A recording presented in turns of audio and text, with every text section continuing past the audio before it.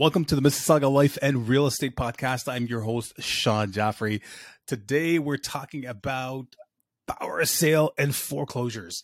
Hot topic these days. A lot of people are curious about whether we have more than usual power sale homes in the market. Is there a deal to be had? So let's do this. Let's first talk about the difference between power sale and foreclosure properties, because I know foreclosures are a real big deal in the US.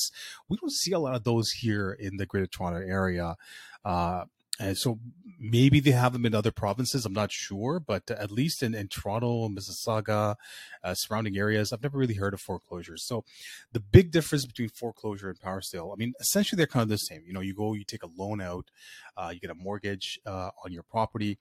And so what the bank does is says, okay, the property is under your name, given that you keep making these payments, and when you're in default and we don't feel like you're any longer able to kind of pay off the mortgage, then we're going to force you to sell the home and kind of recoup our money. Whereas foreclosure is like, if you don't make these payments or whatever the terms might be between you and the lender, then we're not going to force you to sell the home. We're actually going to take the home from you. And it's going to be like the title would be our title now. So we're going to be on title. It's our property. All right. So that's the major difference. Essentially, in both cases, you're kind of being forced to sell your home and then, use the proceeds of the sale to pay the lender. Okay. So power of sales are increasing in Toronto. I mean, we don't have the same leverage we used to have before because the prices have gone down. On average, it's been reported that about $110,000 in value has gone down for the average homeowner since February peak of 2022. So it is a bit of a negative wealth shock for a lot of people. And like I said, kind of like takes away a bit from your leverage when it comes to, holding multiple properties or even, a single home. There was an example of this, again, these are rare. These are like less than 1% of the cases, but it does happen. So it's worth mentioning. There was a townhouse in Whitby that sold in February for about $1.4 million. An end-unit townhouse. It was newer, nicely done, nicely upgraded. $1.4 million it sold. And then this sold recently a year later. This was sometime in January. And they ended up selling for just about $1 million, so $400,000 loss on the property. But on average, it's about $111,000 that people have lost in terms of wealth inequity in their property. Okay. So we're going to be expecting really two types of properties to be hitting in the market in the power sales segment. One of them is going to be obviously, people who bought at the peak predominantly, and now the values have gone down and the cost of holding the property has gone up, right? So whereas you were paying something like $3,500 a month before for your mortgage, now you're paying $4,000. And to add to that, property taxes are going up. Inflation is still a huge factor. We are down from 8% to like 6.3%, but that's largely in part because gas prices have come down a bit. Energy prices and other things do fluctuate quite a bit. But so with all these added pressures, what we're seeing is that the amount of properties that are going to be foreclosed upon, that are going to go into power sale are going to go up a little bit. And we'll talk about that in the specific numbers a little bit later. Okay, so we are expecting a record number of newly built condos to be hitting the market. The numbers are record number of condos of flood Toronto market, and nearly 32,000 condos will hit the city and the surrounding suburbs. According to urbannation.com. So that surpasses the previous high in 2020, which was about 22,000 completed units. So we're going to have a massive number of units hitting the market. And as we mentioned, the cost, what these people had anticipated when they first purchased compared to what it is now, there's quite a bit of a difference. So just to give you an idea, the average monthly rent in the region was $27.33 a month, which left the condo owner paying an average out of $773 out of pocket every month. So these were the older numbers. This is what was happening like about a year ago. Okay. That is up from 2021. In 2021, on average, If you were a landlord and you had an investment property, you were paying about $235 a month out of pocket, even though you were getting market rent. And so you were sort of in a negative cash flow situation. In 2020, that number was 196 out of pocket. And in 2019, that number was $17 out of pocket. So typically what happens is this number here, 2019, this is where a lot of the condo sales take place. This is where people book their condos because we know that condos typically close 3 to 4 years down the road. And now 2019, 2020, when these condos are coming up for possession, number one, how much has the value been affected? In a case of a condo that was booked 4 years ago, maybe they're not, in a bad position in terms of the sales price, but what they're expecting to pay per month in terms of mortgage cost has gone up significantly. And the latest numbers also hinted that the average rent in Toronto for the last 2 months has been going down. Don't have January numbers yet, obviously, but if that is a trend, then that's going to add to the pressure of not only is it costing us more to keep this property, we're out of pocket, but the rents are coming down as well.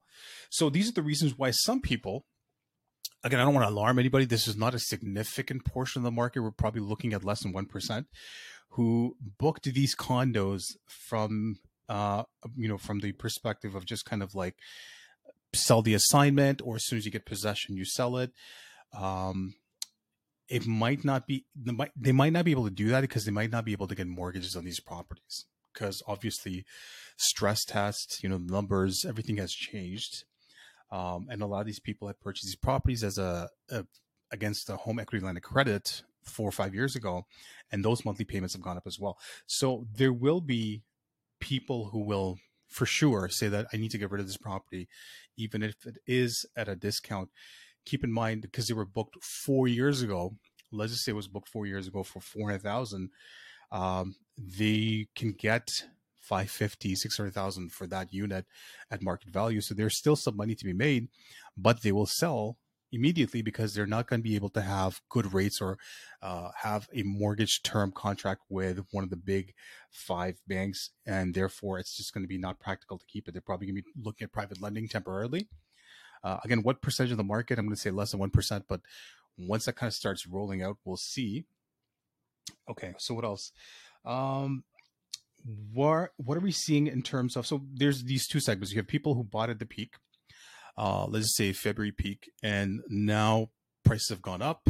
Sorry, not prices, but the cost of ownership, the cost of the mortgages has gone up, but the prices have come down. You'll see that segment, people kind of doing the power sale, and then you'll see distress selling in that segment of new condo ownership, where people take possession and they have to sell. And if they can't sell, it's going to go to power sale. Again, with new condos, like I said, there should be enough equity in there because these condos were booked 4 years ago, 3 years ago, that they should be able to have some sort of a cushion. But if they don't, investors typically will do everything in their power.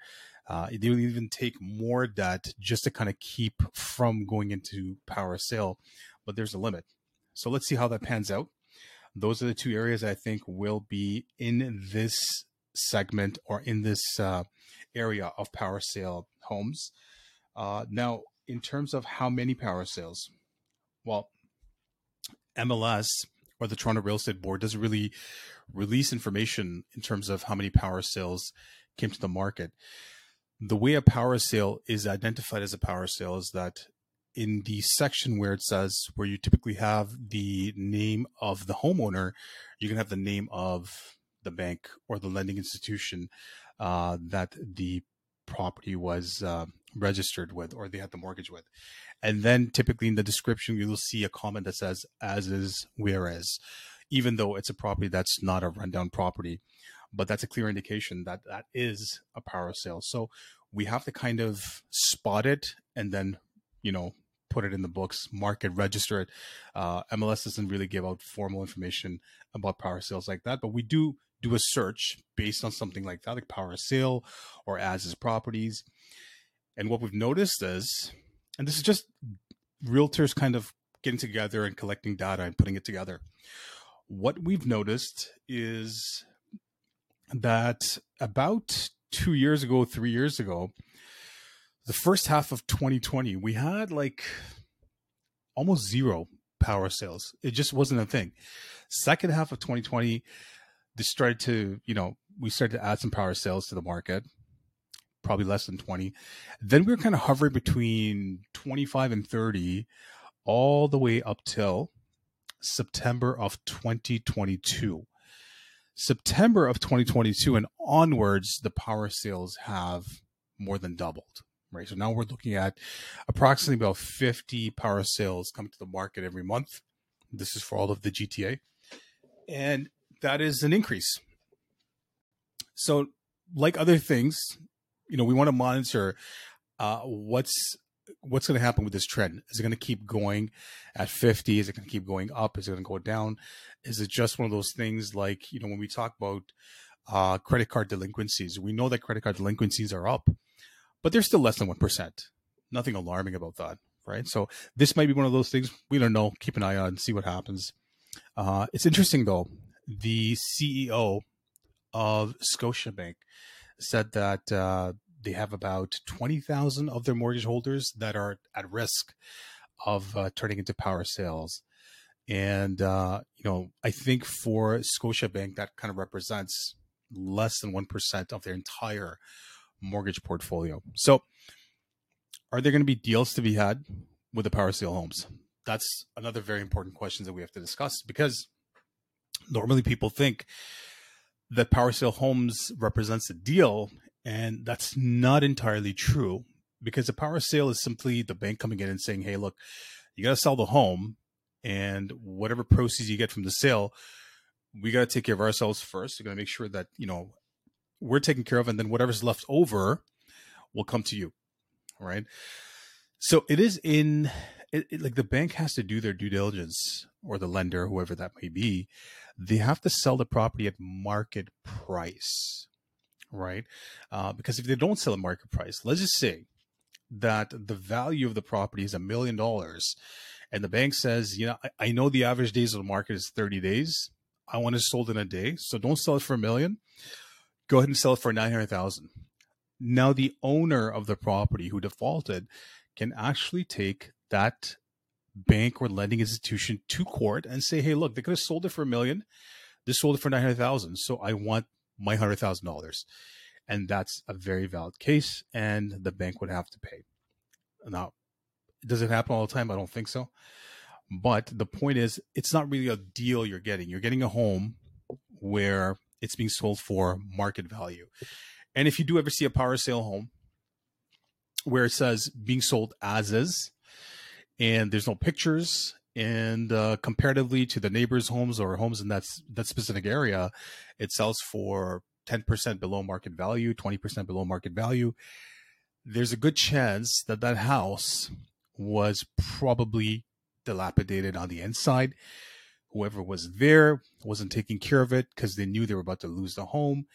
Maybe they just got overly emotional and broke a couple of things. I've heard weird stories. I've heard people like putting cement in the toilets just so you'd have to like change all of the piping afterwards, and because they're just upset. So if you do see a power sale home sell for less than market value, it's probably because it wasn't in good shape. Other than that, a power sale home is going to be sold like any other home. It's going to be sold for market value. All right. So I hope this kind of sheds some light on what's going on with the power of sale situation in Mississauga and the Greater Toronto area and everywhere else. And if you're finding value in these podcasts, please go ahead and consider subscribing. And that is it for this podcast. I'll see you in the next one. Have a great day.